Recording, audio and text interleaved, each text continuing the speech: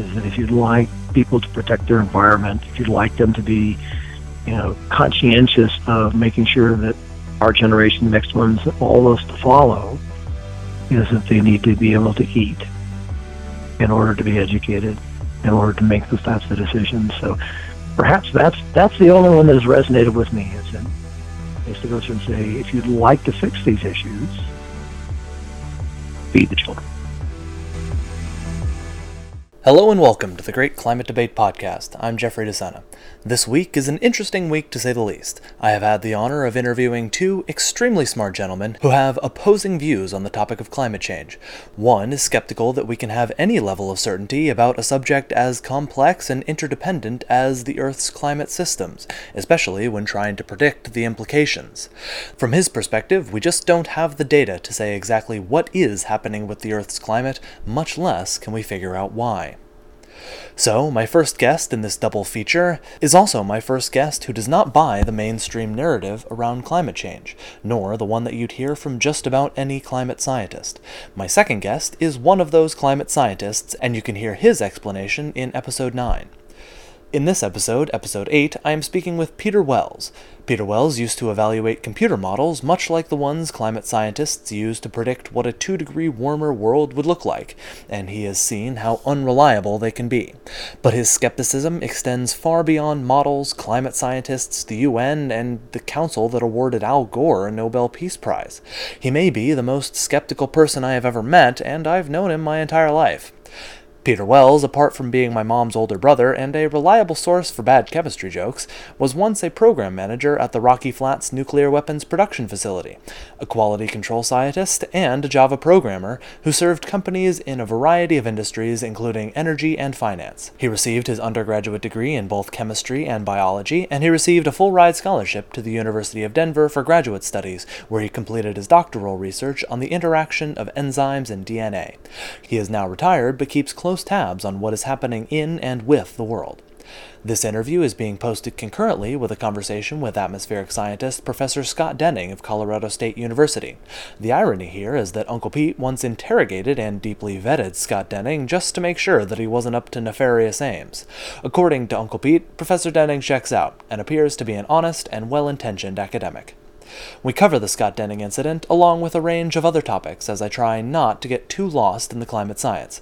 I also try my best to make the next family gathering tolerable. I'll let you decide how well I did. I bring you Peter Wells.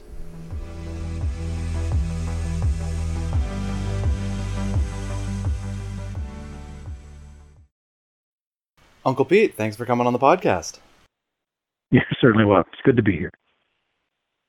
Well, people will have a little bit of background on who you are, but I think we'd all appreciate hearing your version of the story and some of the highlights of what got you to where you are today. Yes, educationally I actually have a bachelor's degree in biology and chemistry from Marietta College. That was my interdisciplinary major there. And then after graduating from Marietta College, I went on to the University of Denver. I spent about 5 years there, had a scholarship and a stipend, and finished up a PhD in chemistry at the University of Denver. The major work for me at the University of Denver was in biochemistry. However, it is a chemistry department.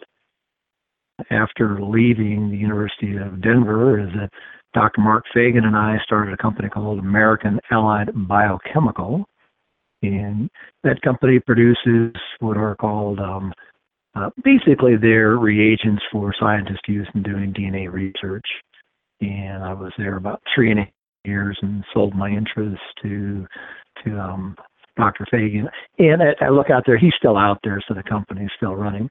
After I spent time as industrial chemist for about the next 10 or 11 years in several positions.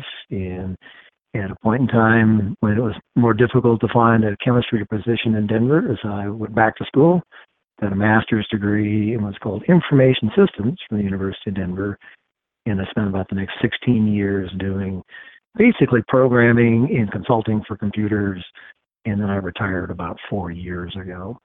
So that's kind of my educational and work history. Yeah, I think there are a couple things in there that I'd like to highlight. the one that I would like to dig into a little bit is your PhD work at the University of Denver. Can you describe a little bit about what the research was that you were doing and what the process was like? At the University of Denver is that I worked with a professor by the name of Sheldon York, and he was my mentor and main professor. And we're working on protein DNA interactions, lactose operon and lactose operon. And the general idea was that we had a very small sequence of DNA, and what we do is we bind a protein to it. And the thought was that when you bind the protein, it can turn that particular gene off and on. And we were looking, really way down in the binding process of one, how does the protein find the DNA? When it gets there to that particular sequence, the protein physically changes and binds to the DNA. And what we're watching was when that protein changes, that we had put a fluorescent marker on it, and that the marker you can see at different frequencies that when it's bound and unbound. And we would take a tube full of DNA and then a tube full of protein that had been marked with fluorescent dye, and then you very quickly inject them together and say, well, what type of reaction do you see? And it's called stop flow fluorescence. And the work was interesting. It was an add-on from what Dr. York had been working on for many years. And in the end, I think we added, a little bit of information to some of the things he had done. I don't think it added a lot in moving forward to that particular process. And, it was enough to get a dissertation and a PhD out of it. But after that, I simply moved on and became an industrial chemist and didn't do any additional work with that particular system. Mm-hmm. And when you did complete your dissertation, did you end up publishing your research at all? No, I don't think we ever published it. It's that, we didn't submit it for a paper. It didn't actually go anywhere. It was much more of confirmation of these things are still working. It looks like if we've changed a few parameters that they're going to continue. I don't think it was new and novel, and that it didn't meet the requirements to actually say we're headed a new direction. We found new things, so we did not publish the research. Mm-hmm. Did you ever have any thoughts of staying in academia, or were you pretty set on moving out to the private sector after graduation? It was even during the education as well as after, is that I'd never had any intentions of being a professor and teaching at the university level. It just didn't interest me, as I was much more interested in being in the workforce, starting a company. While I was a graduate student, one of the requirements for us is some of the chemicals were rather expensive, and Dr. York suggested that we go ahead and do isolations on some of the chemicals that we needed for the research. Turns out that they were quite valuable, and that it was kind of the seminal piece for American Allied Biochemical of making restriction endonucleases, and that interests me far more to have a company make chemicals, produce, sell, and run a company than be a researcher. Is that was much more interest for me.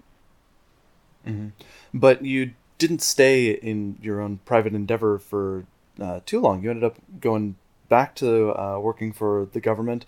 One of the interesting points that we talked about when we first discussed this a couple weeks ago was your role at Rocky Flats with the Department of Energy.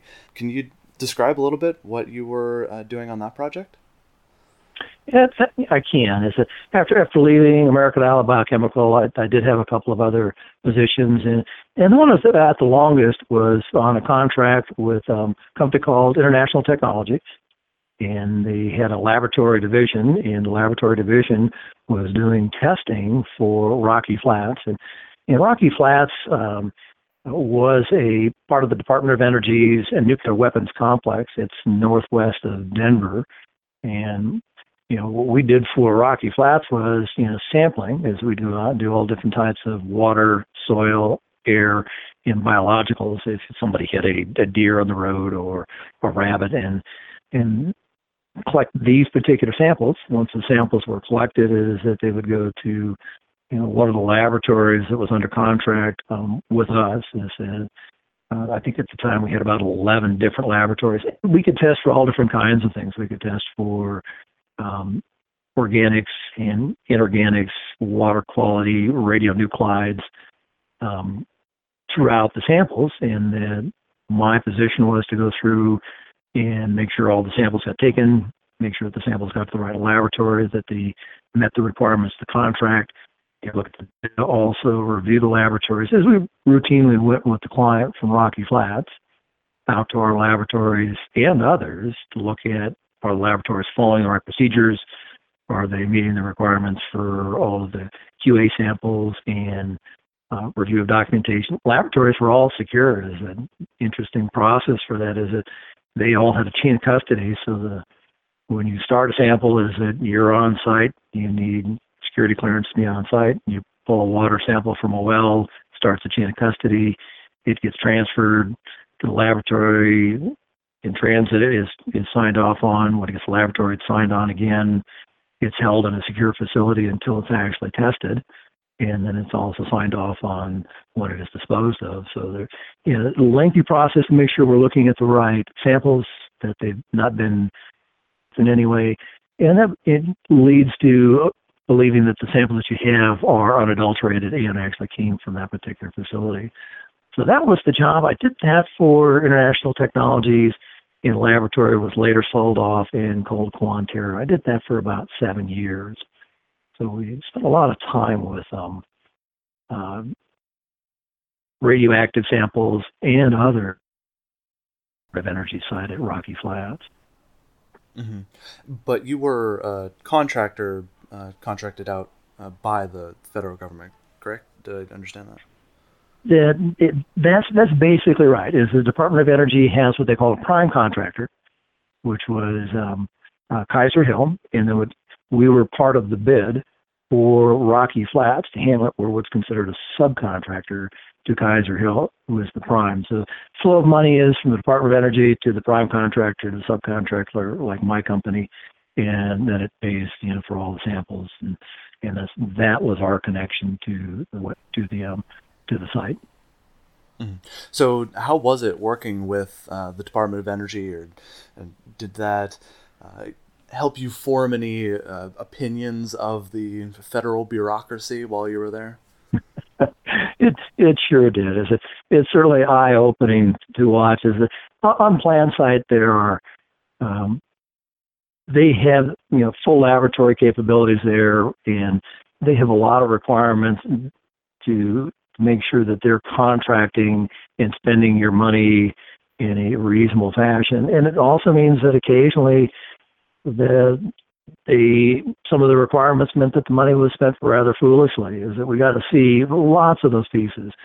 That they had unionized workers there. We also had requirements that we had to go out and subcontract with other people, and then whether or not they were capable of handling the samples is that our contracts required us to slice off a piece and send it to them, and that watching the whole interchange between the prime contractors, the subcontractors, the unions, and your tax dollars is that a private laboratory that might cost $40 million to build on plant side might be $1 billion.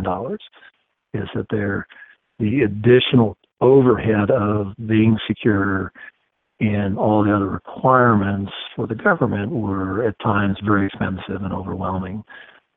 Dealing with the unions is that if you were working on something that's part of their contracted duties, is it can be a huge problem. As something as simple as moving your desk within a building, if that's a union required job, is it that they can go through and say you violated their contract, and they can come through and shut down part of your building till you get things straightened out.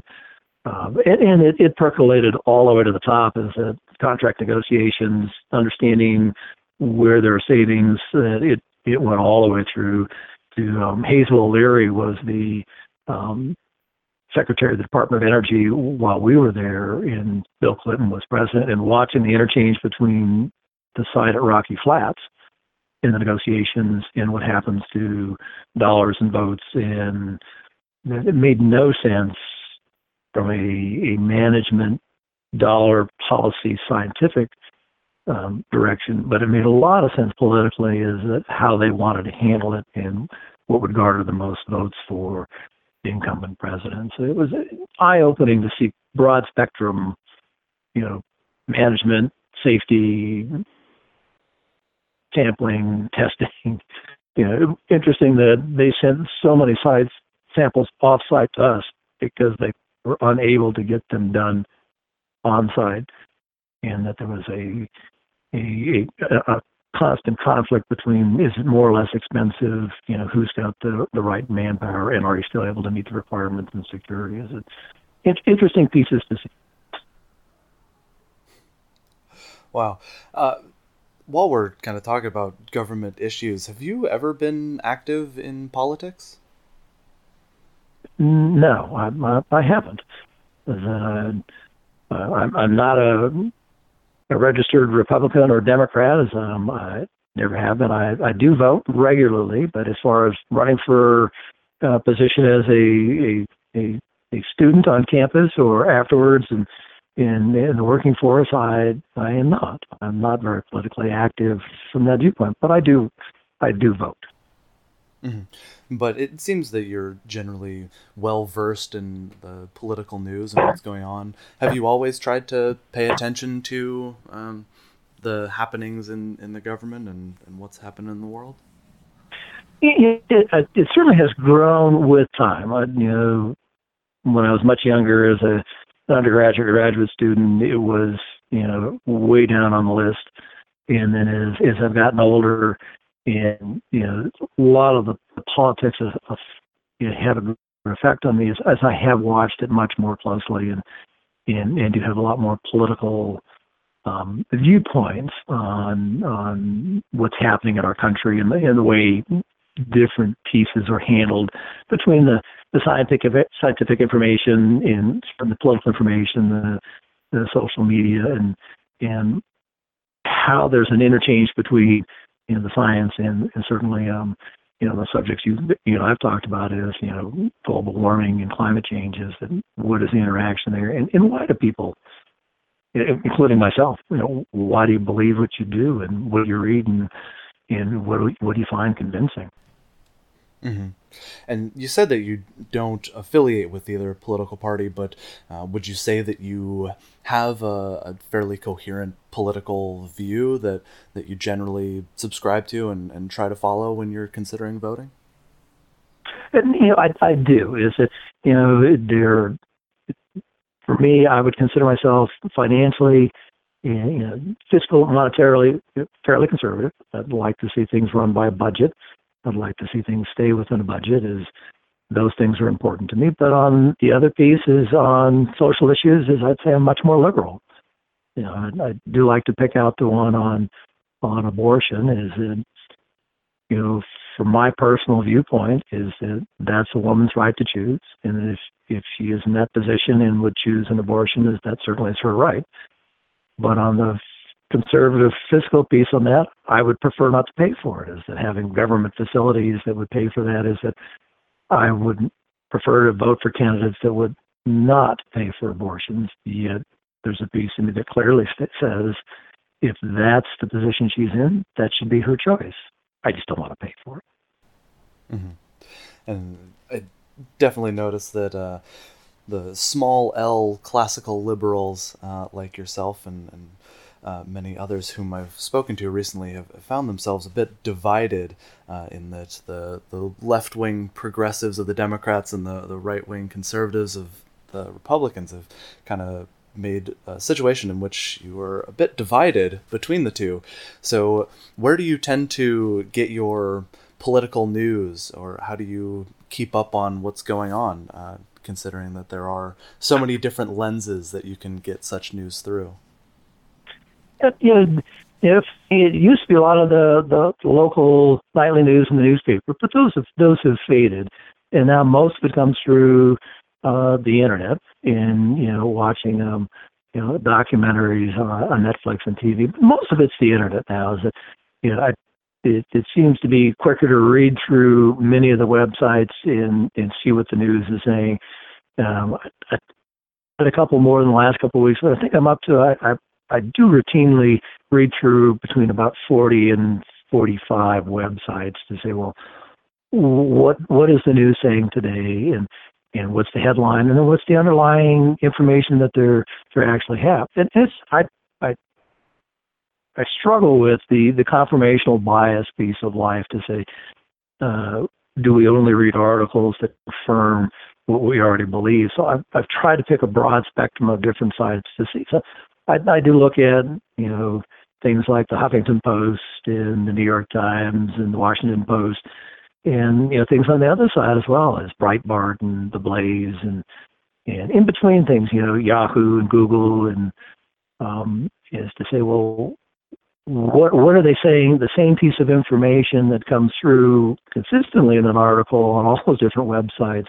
What's the additional information that they're citing and making a comment on? And it also follows on a lot of the science bases as well, as whether it's the Nature or Science or Physics News, or what's up with that, is to go through and say, well, how are people viewing it? What arguments do they have? What are they referencing? It's a lot to go through and say, can I read enough pieces in there to say, well, have I read both sides of a particular, whether it's a political argument or a climate change argument, is to say, well, what are the other people saying, and it doesn't resonate with me. Mm-hmm. Do you find that any sources have been less than honest about just presenting the facts, or possibly just outright distorting the facts? I have dropped a couple off. I have dropped off Slate and BuzzFeed. I found that some of the more left-winging pieces that were clearly unable to sort out the information from their viewpoints in a very unrealistic fashion. So I've dropped them off, but I still continue to read things. I think the Huffington Post, routinely will pick a very left-leaning viewpoint, regardless of whether there's other information in there that might represent a different viewpoint. So I keep that one in there.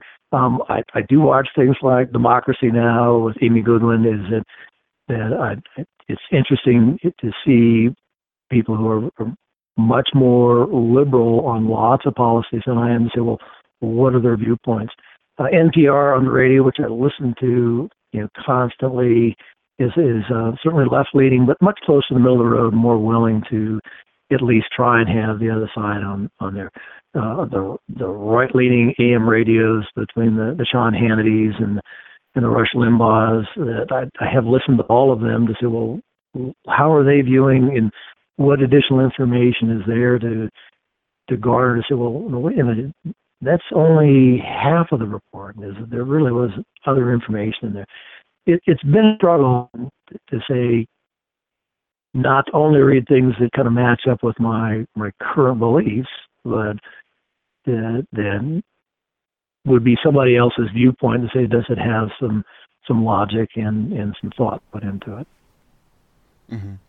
And now that we've been talking for over 20 minutes and we've skirted around the actual issue that this podcast is all about, I wanted to give people a little bit of background on who you are and your thought processes, because as they will have known from the intro, that you're the first person I've gotten on the podcast who actually does not subscribe to the mainstream narrative around climate change.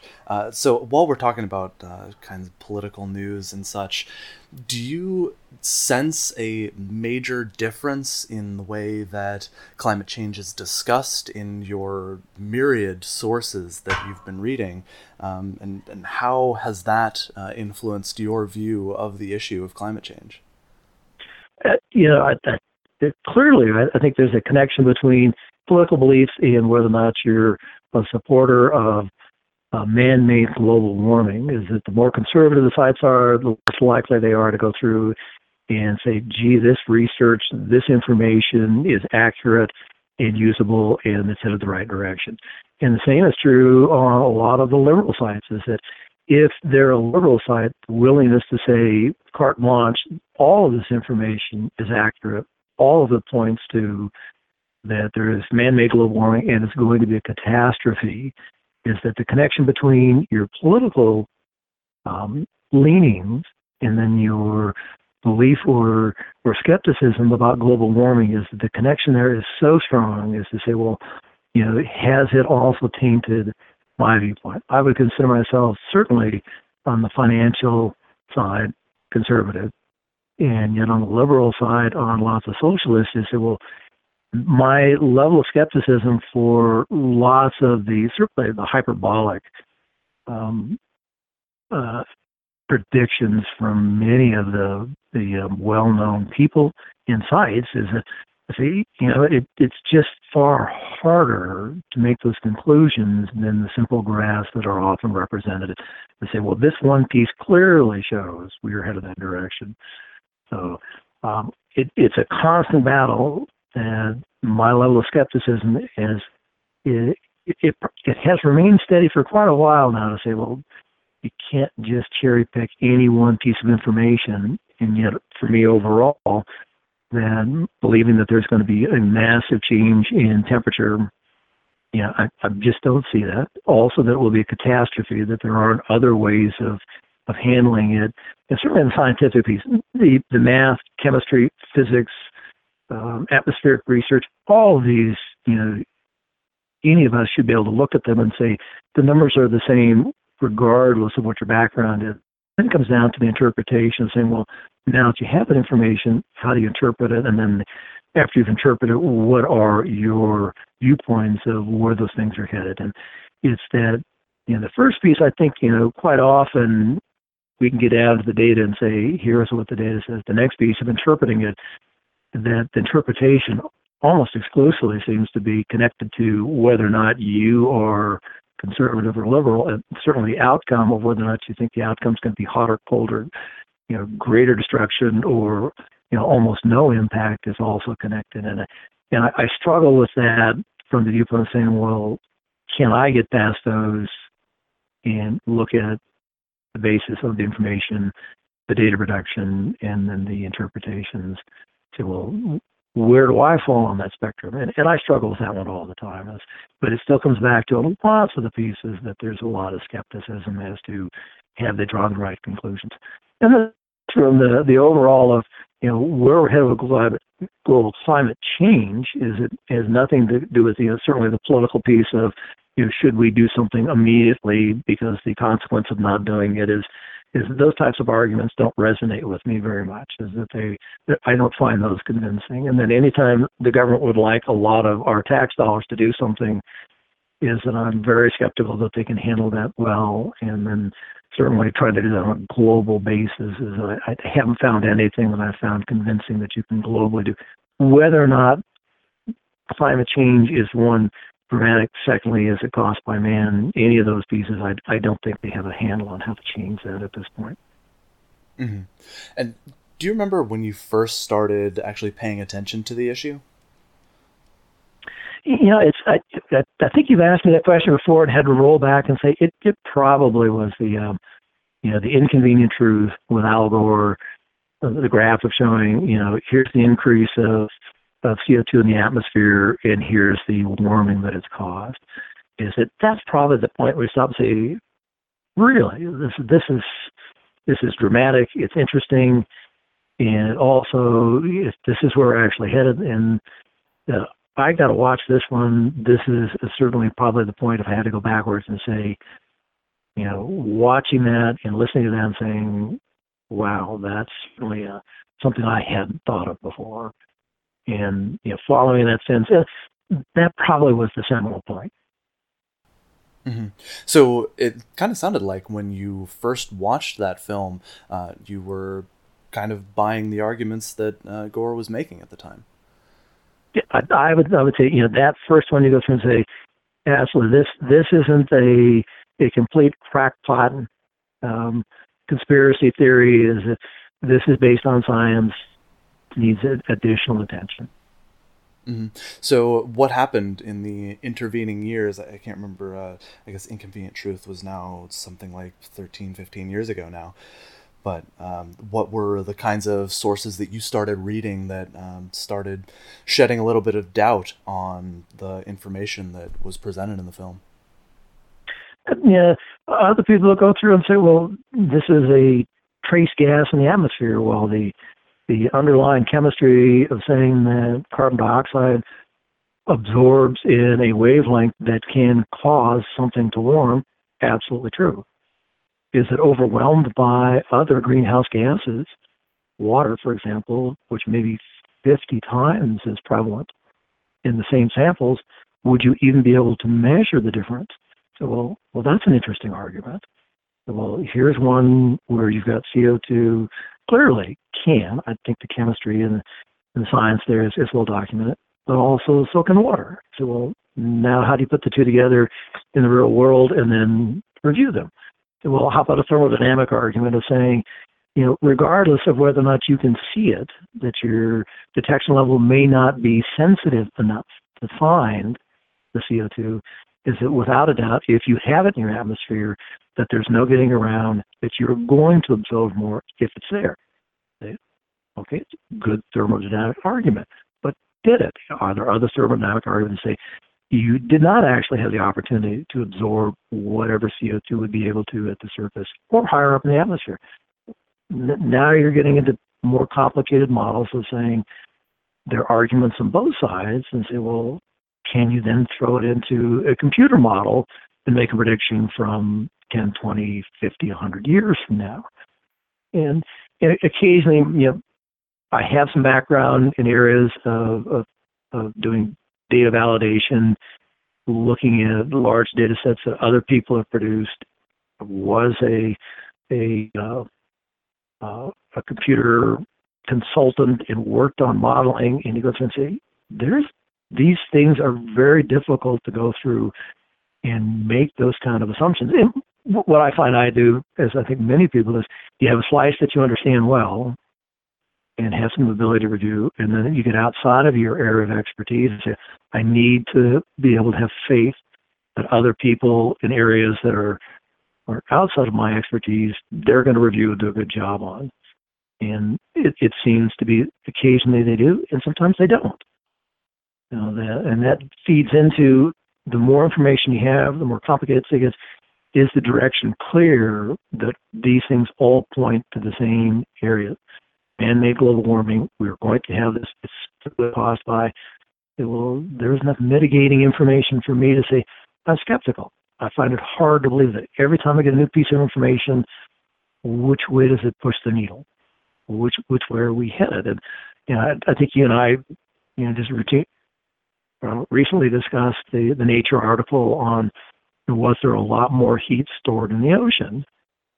And they said, well, gosh, interesting information, new technique just came out, I don't know, a month or 6 weeks ago, and within about 3 weeks, they need to retract part of the article. So, was all their data wrong?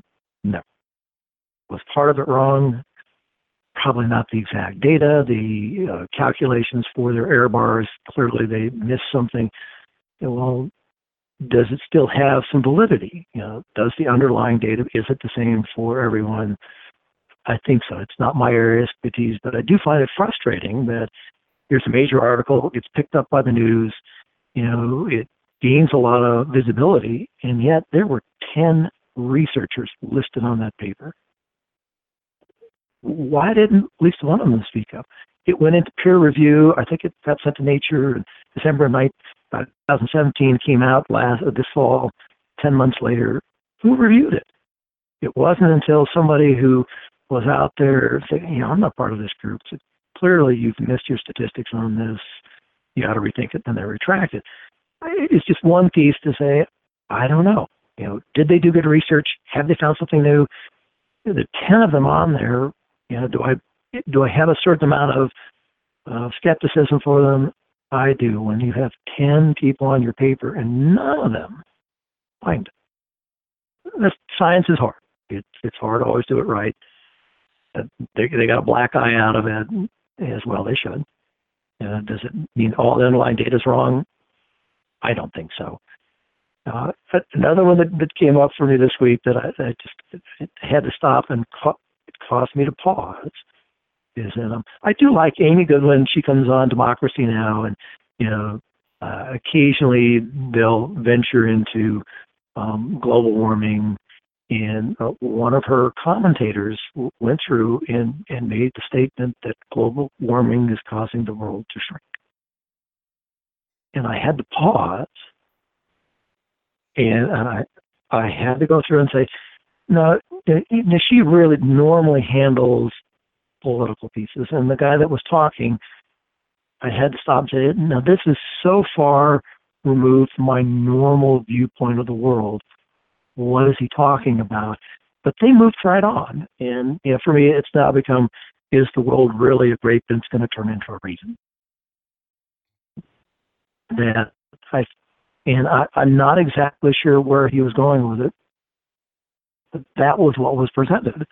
And I said, now these aren't scientists, and that they're not looking at data. They're making whatever their viewpoint is, and it really was about raging fires. And I had to stop too. There's a certain amount of global warming data fatigue that I feel trying to keep up with all different pieces. But occasionally there are certain things that are said on national TV that she didn't challenge it. And I just happened to remember it. All I could think is I had to find an example. Perhaps the world is a grape and we're turning into a raisin because global warming is causing the Earth to shrink. Well, I had not heard that one, so maybe I'll have to look into it. I'd be very curious to see what that was based on myself. But I wanted to go back a little bit early in your explanation there. You made some word choice that I found very interesting. You said that these researchers had to have faith in what the other researchers in the scientific community were doing. And I thought that was interesting because the idea of faith seems so anathema to many scientific types. And if I understand correctly, you are not a faithful person yourself, even though your wife is very devout, but you have been skeptical your entire life when it comes to your religion, correct? That is true, is that I would consider myself an atheist, is that I don't believe in God, and yet I am very jealous of the people who can, and that I do think that last step of people that live in this world of what they see and what they believe and what they're absolutely able to show is at some point they have to go through and say when they do believe in a God, is the last step is to say I have the faith that there is a God, but for me I don't. Is that last step of saying, why are we here? Where did the universe come from? Was there a Big Bang? Is it, was that all caused by a deity? And that, I wish I could. I think my life would be easier if I could be faith-based. But I think that also crosses over into, for me, in looking at, the science and scientific data, is that at some point you have base data that I think lots of us can agree on, empirical data that's there after you've received it, without a certain amount of understanding and training in a field and a lot of effort.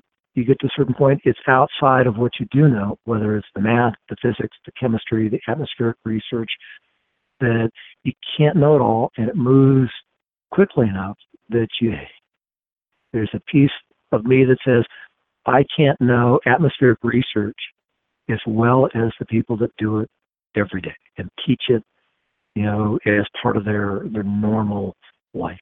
I can't. And then there's a piece that says, I have to have some faith that what they're doing is true and accurate to the best of their knowledge, that the underlying piece isn't driven by something else. It's driven by science and the willingness to move science forward and have results that are accurate and head the right direction. Even with the faith in science, it doesn't mean you can't go down a rabbit hole that you don't know where it leads. And there are numerous examples through scientific history, from Pons and Fleischmann to I think the Hubble constant. Is it, where do these things lead? and that people have faith that everything was going the right direction, but it turned out it actually was inaccurate and wrong. Is that the piece of saying you can't understand all of it, not enough time, that does the system, does the scientific method, does the peer review, does being a researcher, which you have a certain amount of freedom because you're taking, does that allow you to say, I'm going to stay on track, I want people to believe me, and I'm going to make the best decisions on these principles? Is that there's a piece of that it does become a faith-based viewpoint for me, that you have to at some point make that decision and say, well, I have faith they have done these things correctly and that this information and these outcomes are accurate. And I have a lot of skepticism there. Having been through the system in much more from a commercial viewpoint, that lots of these things are driven by something other than science, and that even good people can make bad decisions that they don't know about. You say that these are good people, mostly, generally well-intentioned, and possibly just self-deluded in their pursuit. But one incident that I did want to discuss was that your father, my grandfather, went to a talk by Professor Scott Denning at Colorado State. I think that was maybe last year. And after you two had discussed that a little bit, you decided to dig in a little bit on Professor Denning's background. Can you describe what happened in that little incident? Absolutely. I enjoy talking about these types of things with my dad, and occasionally we get to the point is that we have what I would consider one of those chemistry or physics or atmospheric arguments, saying, well, what do you think about this piece of information? And we had one of those conversations, and my father asked a couple of questions, and I said, and he said, well, what do you think about CO2 warming the earth? And I said, well, and we went back and forth. So, well, Dr. Denning said, and it was the piece said, well, my father went to I thought it was a class, but I think it turns out it was just a presentation. And it was by Scott Denning from Colorado State University. I said, well, how about if I do some research into what you saw in your presentation, and then we can have more of a conversation between my father and myself on what was it, because I didn't see the presentation. So it started from there. I went through. Colorado State University does a nice job of, you can look up the professors there. He's clearly listed in the Atmospheric Research Department. Looks like he's been there about 20 years. It lists lots of his current publications, which I read through. And it says, well, Dr. Denning is there. Did he get his master's degree there? I think he did. What's his undergraduate degree in? I think actually in geology. It's from an East Coast, I don't know if it's University of Maine or Vermont. So I called the university there and said, well, can you tell me about your department in geology? It turns out they don't have a geology department, but I think students can pick an interdisciplinary degree or a self-directed degree to get that. So, well, does his background actually match what his credentials say? I said, well, if he's a geologist, he's not a chemist. And if he's an atmospheric researcher, you may understand some atmospheric research chemistry, is that those wouldn't line up. So I checked out his background, checked out the amount of time he's been there. Then I went through and read all of his publications to say, well, what has he been working on? When he talks about CO2 models, is he talking about large computer models that are being run? And I don't think so. What I remember was he's talking about models between how the CO2 and carbon interchange between terrestrial and atmospheric. Is I think that was what came through in his articles. Reading through those, I went through and said, well, you know what? It's time to give him a phone call. I called Dr. Denning on the phone and asked him about lots of these pieces. And I said, well, can you tell me about global warming? Can you tell me about CO2? And it was what I found was it was a very reasonable conversation. And also at some point we did discuss some of the other pieces that I had an interest in. I would like to be able to actually run any of the climate models. Is that I'd like to have a user ID and path figure out which models are available and put in the input parameters and then run them and see if I get the same answers they do, and then change some parameters and see what I might get. And I would find that an interesting intellectual and computer challenge. And we kind of got to that point, and he said, well, what models you're running, can I get a user ID and password? And I think a suggestion was read all the other stuff first, and when you're ready, maybe we can come back and work on it. Overall, I thought Dr. Denning, I thought he was a straightforward guy. I didn't find anything in there that I thought was in any way tainted one direction or the other. I think he's an atmospheric researcher, helps out his students, publications were good. Bottom line was, I thought this was a decent human being doing the right thing in the scientific community. And from there, is there the ability to go back through and maybe have a more interesting discussion with my father? As well, here's what I think I read from the presentation by Dr. Denning. Dad, what do you think? Here's where we are with this. So, I did spend quite a bit of time with it, and overall, that was my impression. That here's somebody who's spent their life doing science, geology, atmospheric research, teaching, and gave a presentation to my father, and that I can have a better discussion with him. Well, that's very interesting, and I actually did make contact with Professor Denning recently, and unfortunately he doesn't remember this incident, so I couldn't get his side of the story. I'm glad to hear that it turned out that it seems that he is a well-intentioned, good researcher. I think that CSU does a lot of good work, but he very much is outspoken about the role of human emissions on climate change, and it seems that he is within the mainstream, and he represents the general view of the scientific community. Where do you think these people are missing something?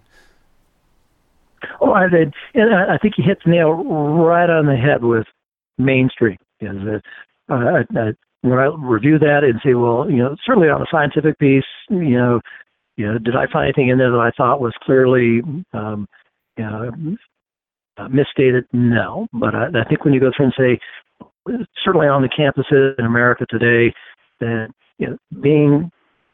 having a different viewpoint other than global warming is caused by man, I think it's a really difficult task to take on. Is it, if you look at even kind of conservative speakers, if you picked out Dennis Prager or Sean Hannity, Ann Coulter, even other people left controversial. If you picked out Laura Bush or Condoleezza Rice and said, well, here are what I would consider Republican, conservative people, they can't even get on lots of campuses to speak.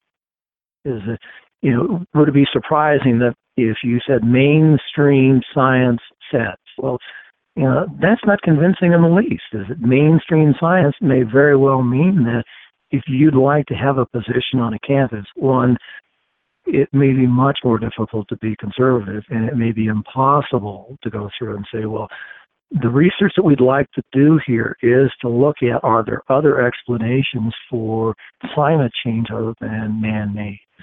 You may be fighting a battle that is so difficult, clearly in other areas, from my viewpoint, that if you're conservative and if you don't hold those, you're not part of the mainstream.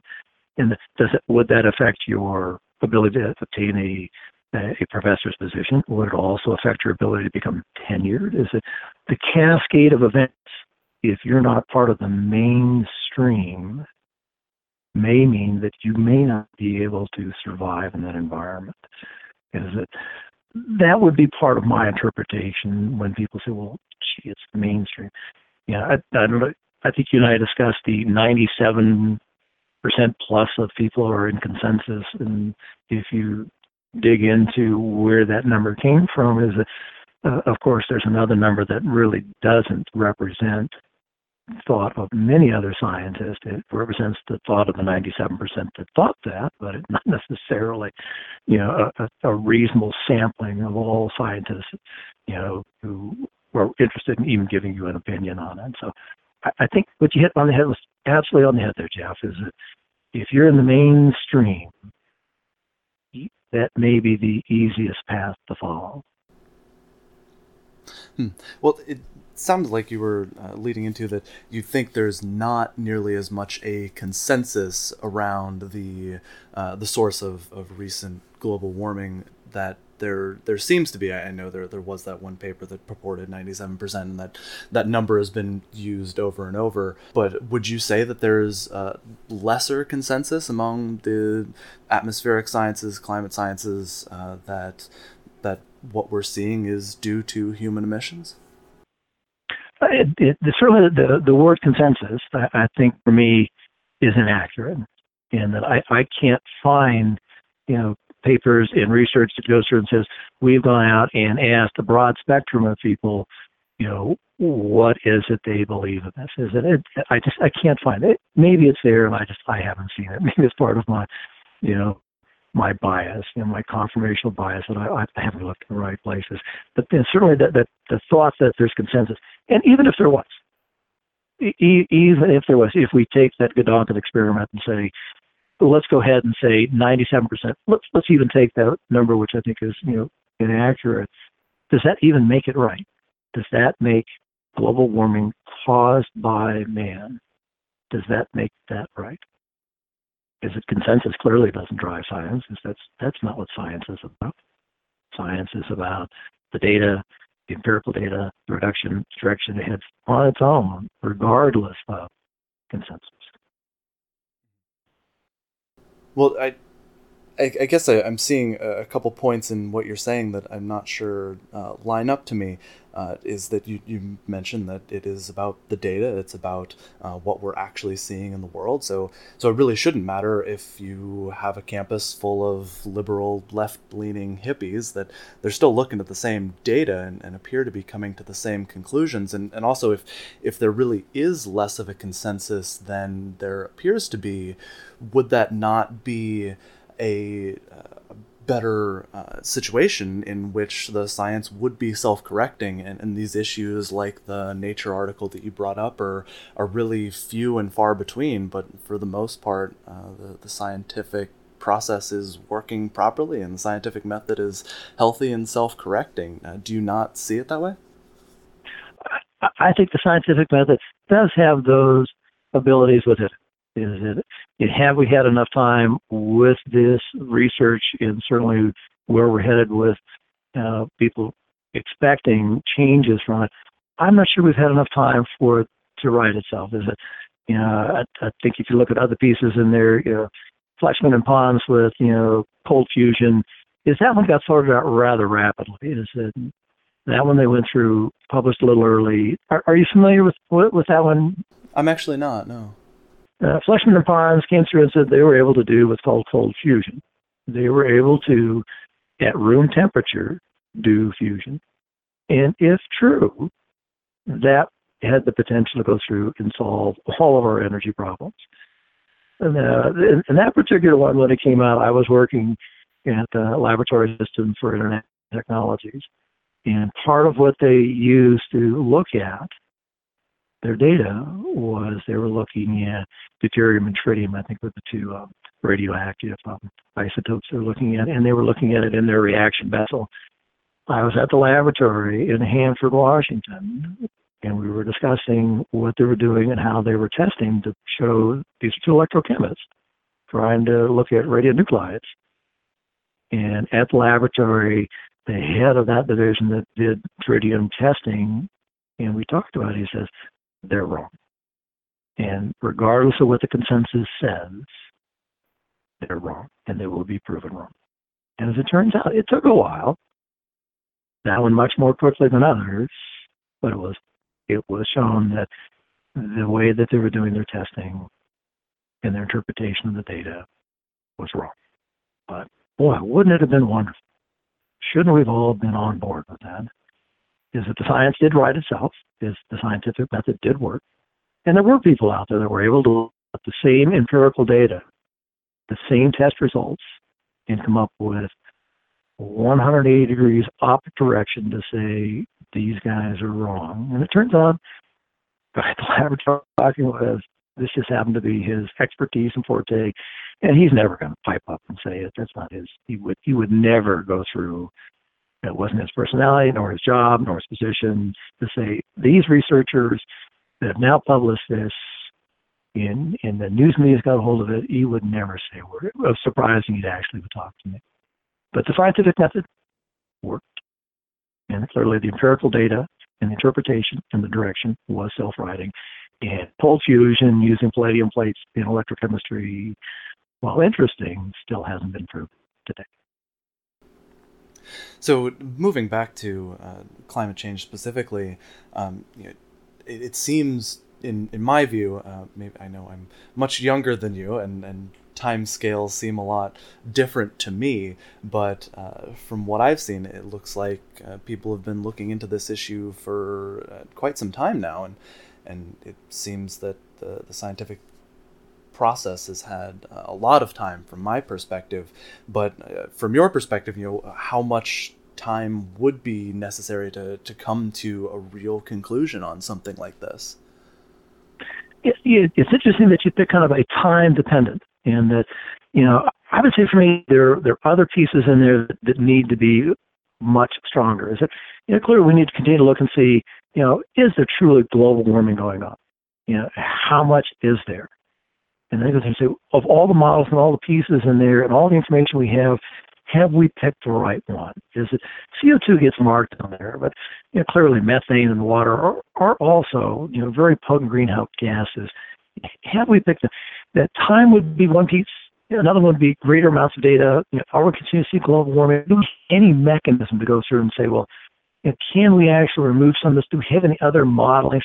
If we take out just this one gas, this one that we picked out, can we make it move in another direction? Is it that, is there enough compelling arguments that head the other direction on these? Say, every time we take out CO2, temperature comes down. Every time we put it back in, temperature goes back up. Currently in our atmosphere, the length of time the CO2 is going to remain there, that's going to be difficult to do on a global scale.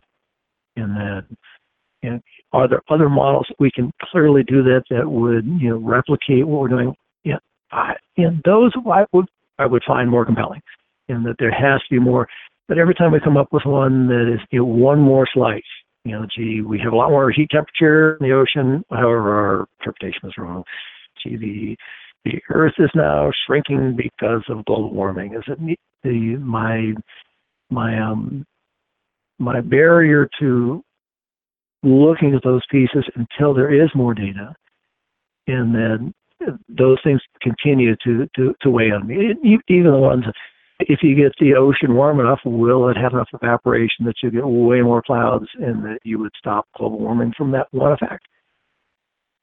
These kind of things continue for me to be weigh on my mind and say, have they been thought out? Have they broad-based? And are they accurate? Are they being incorporated into everybody's viewpoint? And can we have a discussion with all of those pieces, as opposed to this week? I think I saw Jeff Goldblum and Sting and Al Gore and Bill Nye all lining up to say, basically, if you don't believe in global warming, clearly you're a moron. That these things are so self-evident that there is no discussion. Well, there's always discussion. And I think I quoted for you my current saying of, if you're 20 years old and you don't believe in man-made global warming, you have no heart.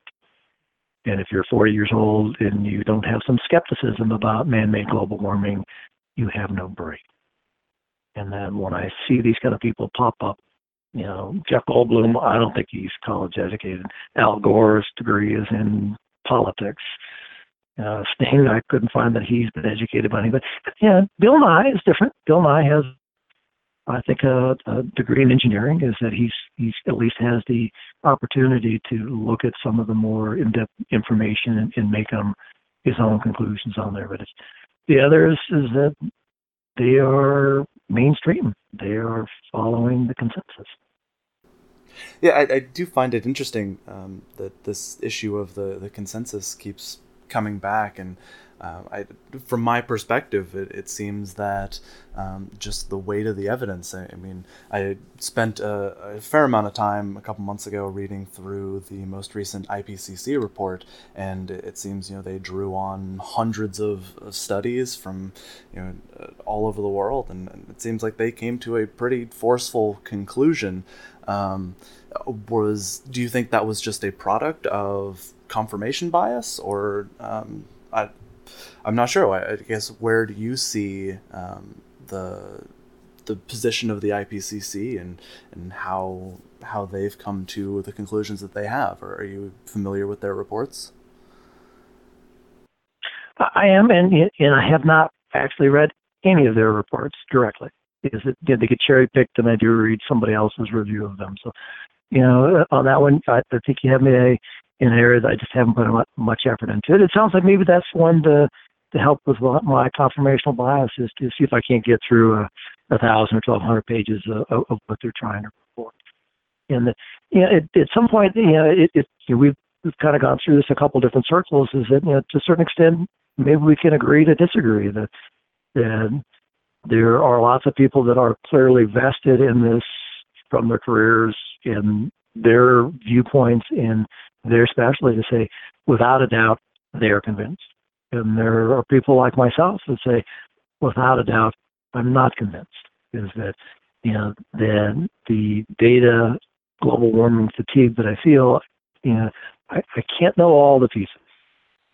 I have the areas that I have looked at, and then certain things I do not find compelling. Consensus is one of them.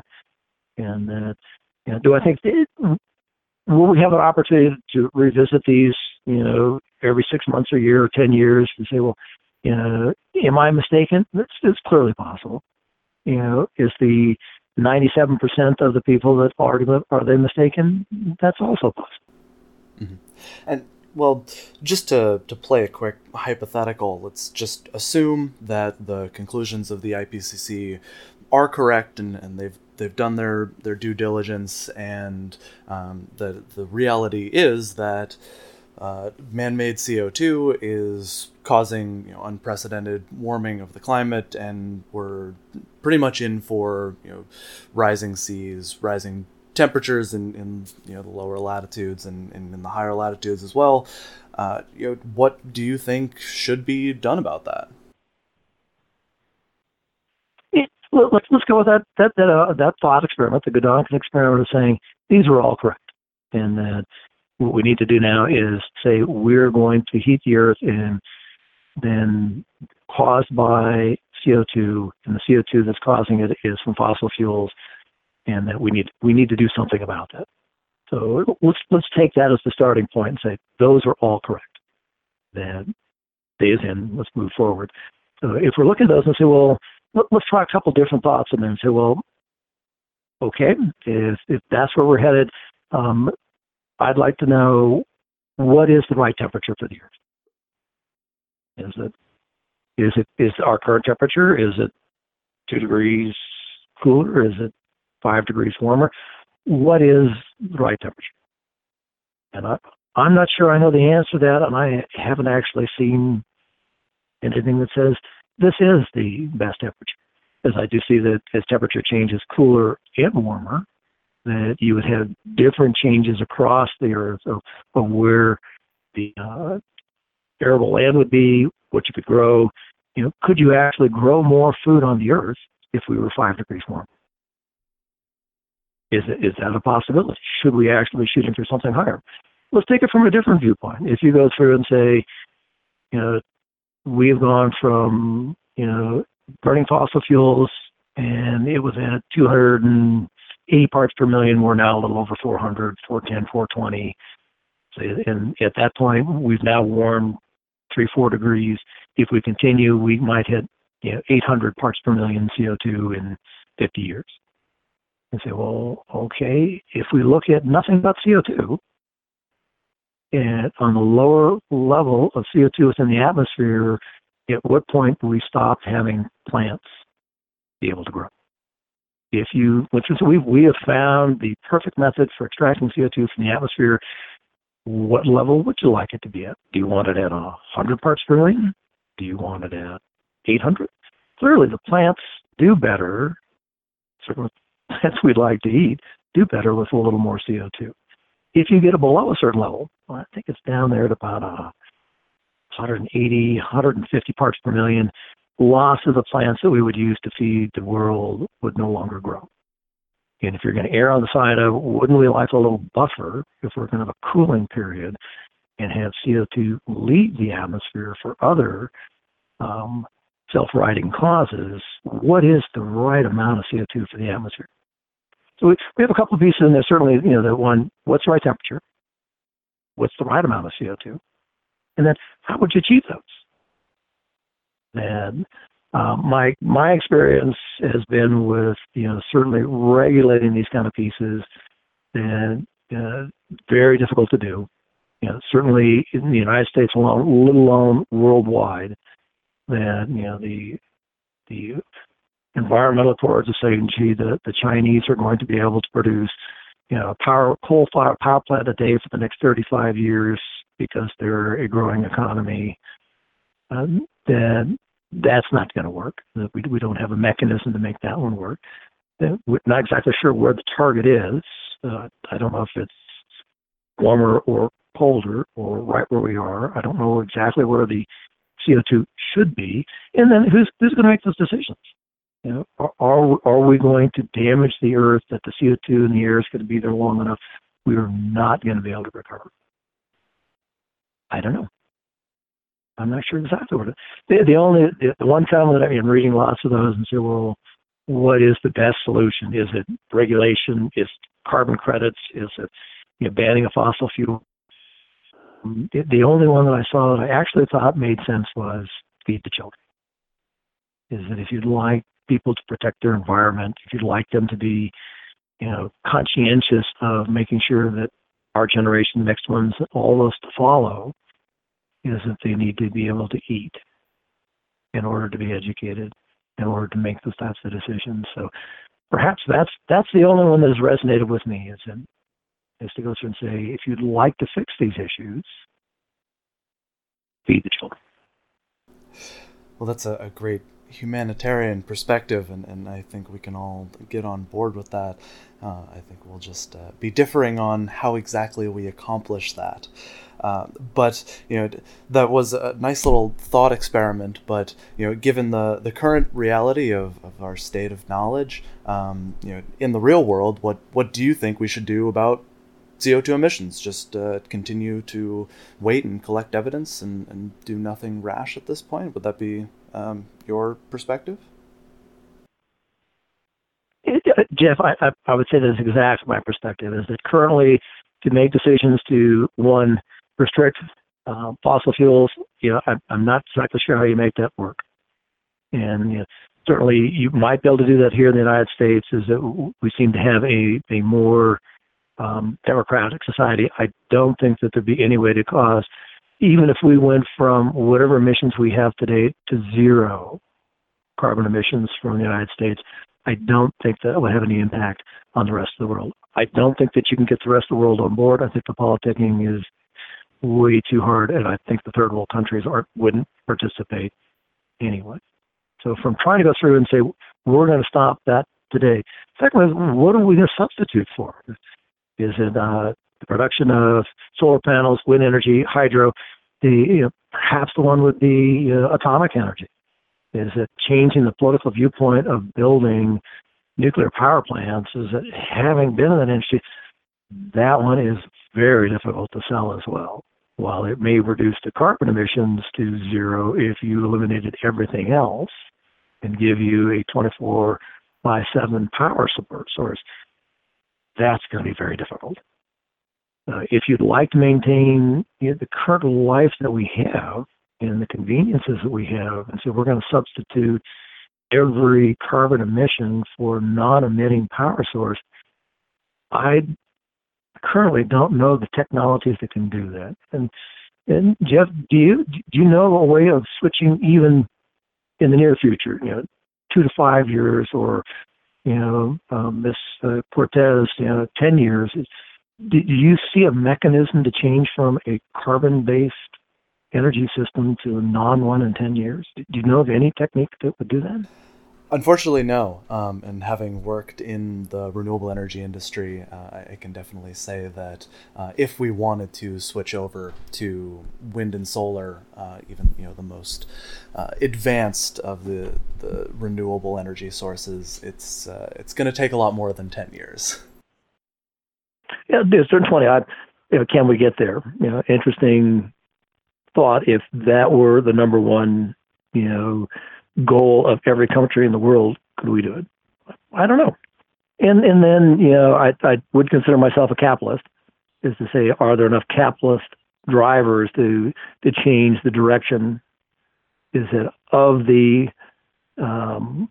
economic models in the world? I think that one has the best opportunity to actually move us in the right direction. Is I find many of the other models I don't think would be as effective. But I'm not sure, even if you tried today, how you would change our dependence on fossil fuels. Well, are you familiar with the work of Naomi Oreskes and Eric Conway, their book Merchants of Doubt, which was also made into a documentary? Are you familiar with it? I am not. Their main thesis was basically that there has been a large campaign funded mostly by the fossil fuel industry to sow doubt into this issue and basically put people on the same page that you're on, that we just don't have enough information, so we shouldn't do anything about it right now. And of course, buying a little more time for the fossil fuel industries to continue collecting profits. Do you find that a particularly interesting idea? Have you seen anything that might point to that being the real case? Yeah, interesting piece in there, because it clearly points. You may be able to go back and look at the tobacco industry, where they clearly went through and were merchants of doubt about whether or not cigarettes cause cancer. In that, saying that the fossil fuel companies, in order to stay in business, is that they're going to go through, and this is going to be, their goal is to say, can we cause all these people, or enough of them, to say it's okay to run your car on gasoline? Is it interesting parallel between those two? And I think at some point you would find that the warming would continue.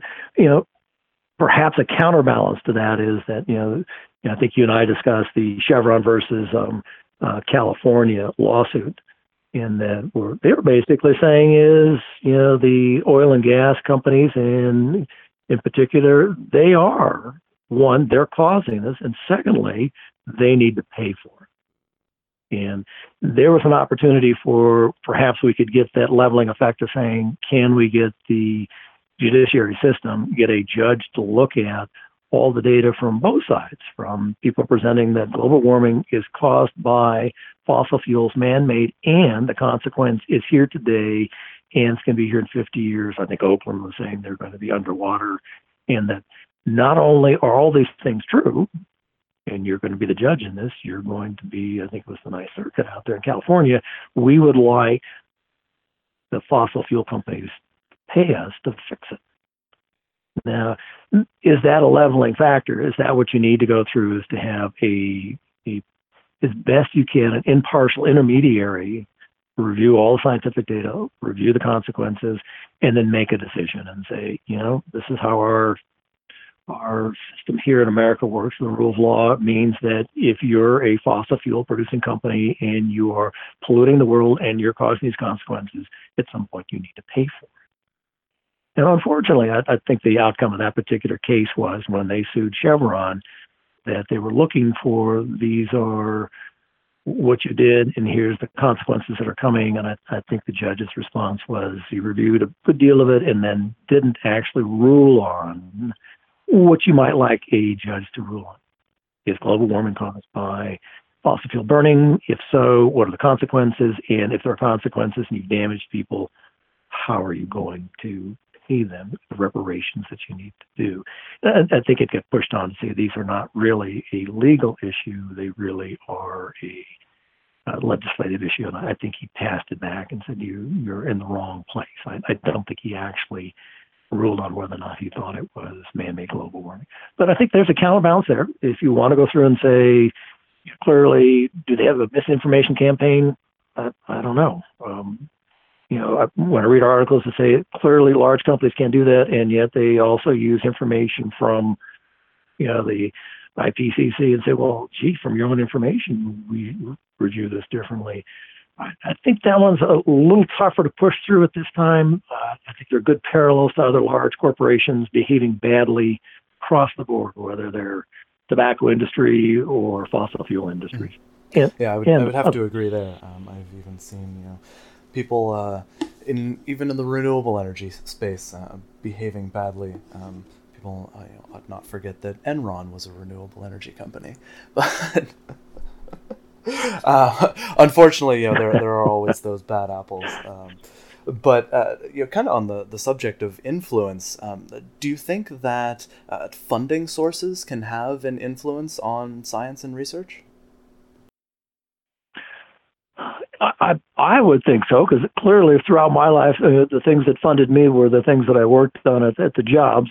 Getting a paycheck is that where the money come from is that being independently wealthy may allow you to not review where your next paycheck is coming. So that I think you'd asked before on some of the global climate change skeptics that they were funded by oil companies, and that certainly you got to put that in there. I'd spend some time thinking about that. Wherever your paycheck comes from, is that you do need to understand that may be part of where you'd like to go in your research.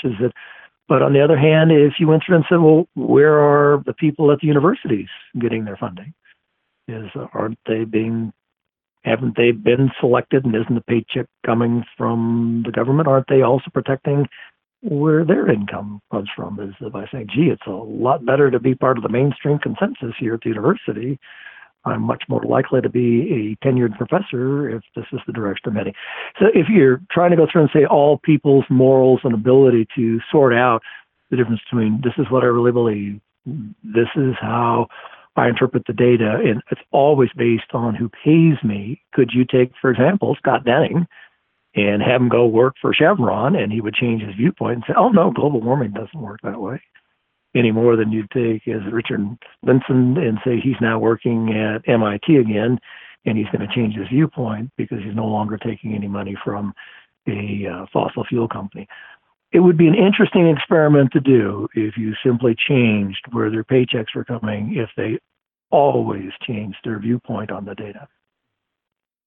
And that certainly would be interesting, but hopefully, whatever does come out of it is just based on the data itself. Just one interesting thought as I'm looking over my notes here. I want to kind of go back to an interview that I had earlier in this series. I spoke with a former congressman, Bob Inglis from South Carolina, and he is pushing conservative ideas in the climate change action space, and his big argument is that a border-adjusted, revenue-neutral tax on carbon would actually not only grow the economy but shrink the national government, and also put pressure on the rest of the world to have some kind of action.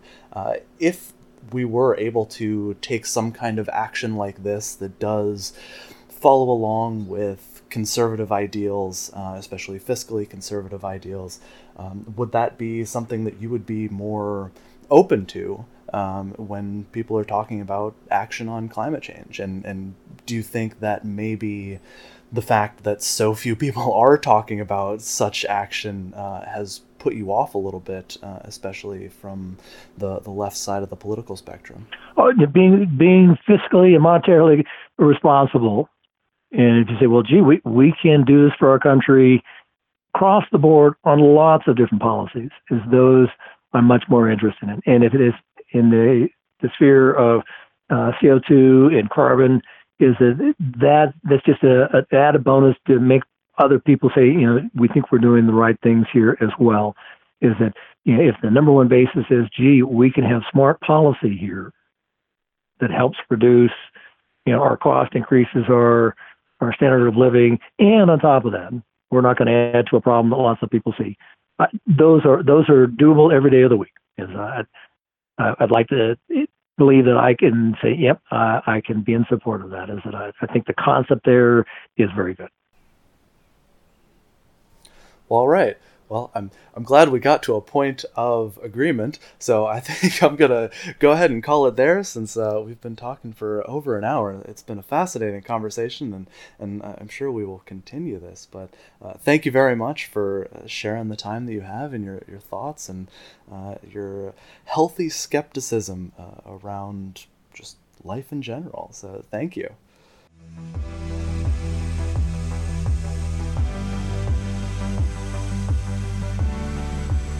If you enjoyed this conversation, please subscribe on iTunes, Stitcher, YouTube, or wherever you prefer to get your podcasts, and please share with your friends on your social media, or maybe even in a real-life conversation.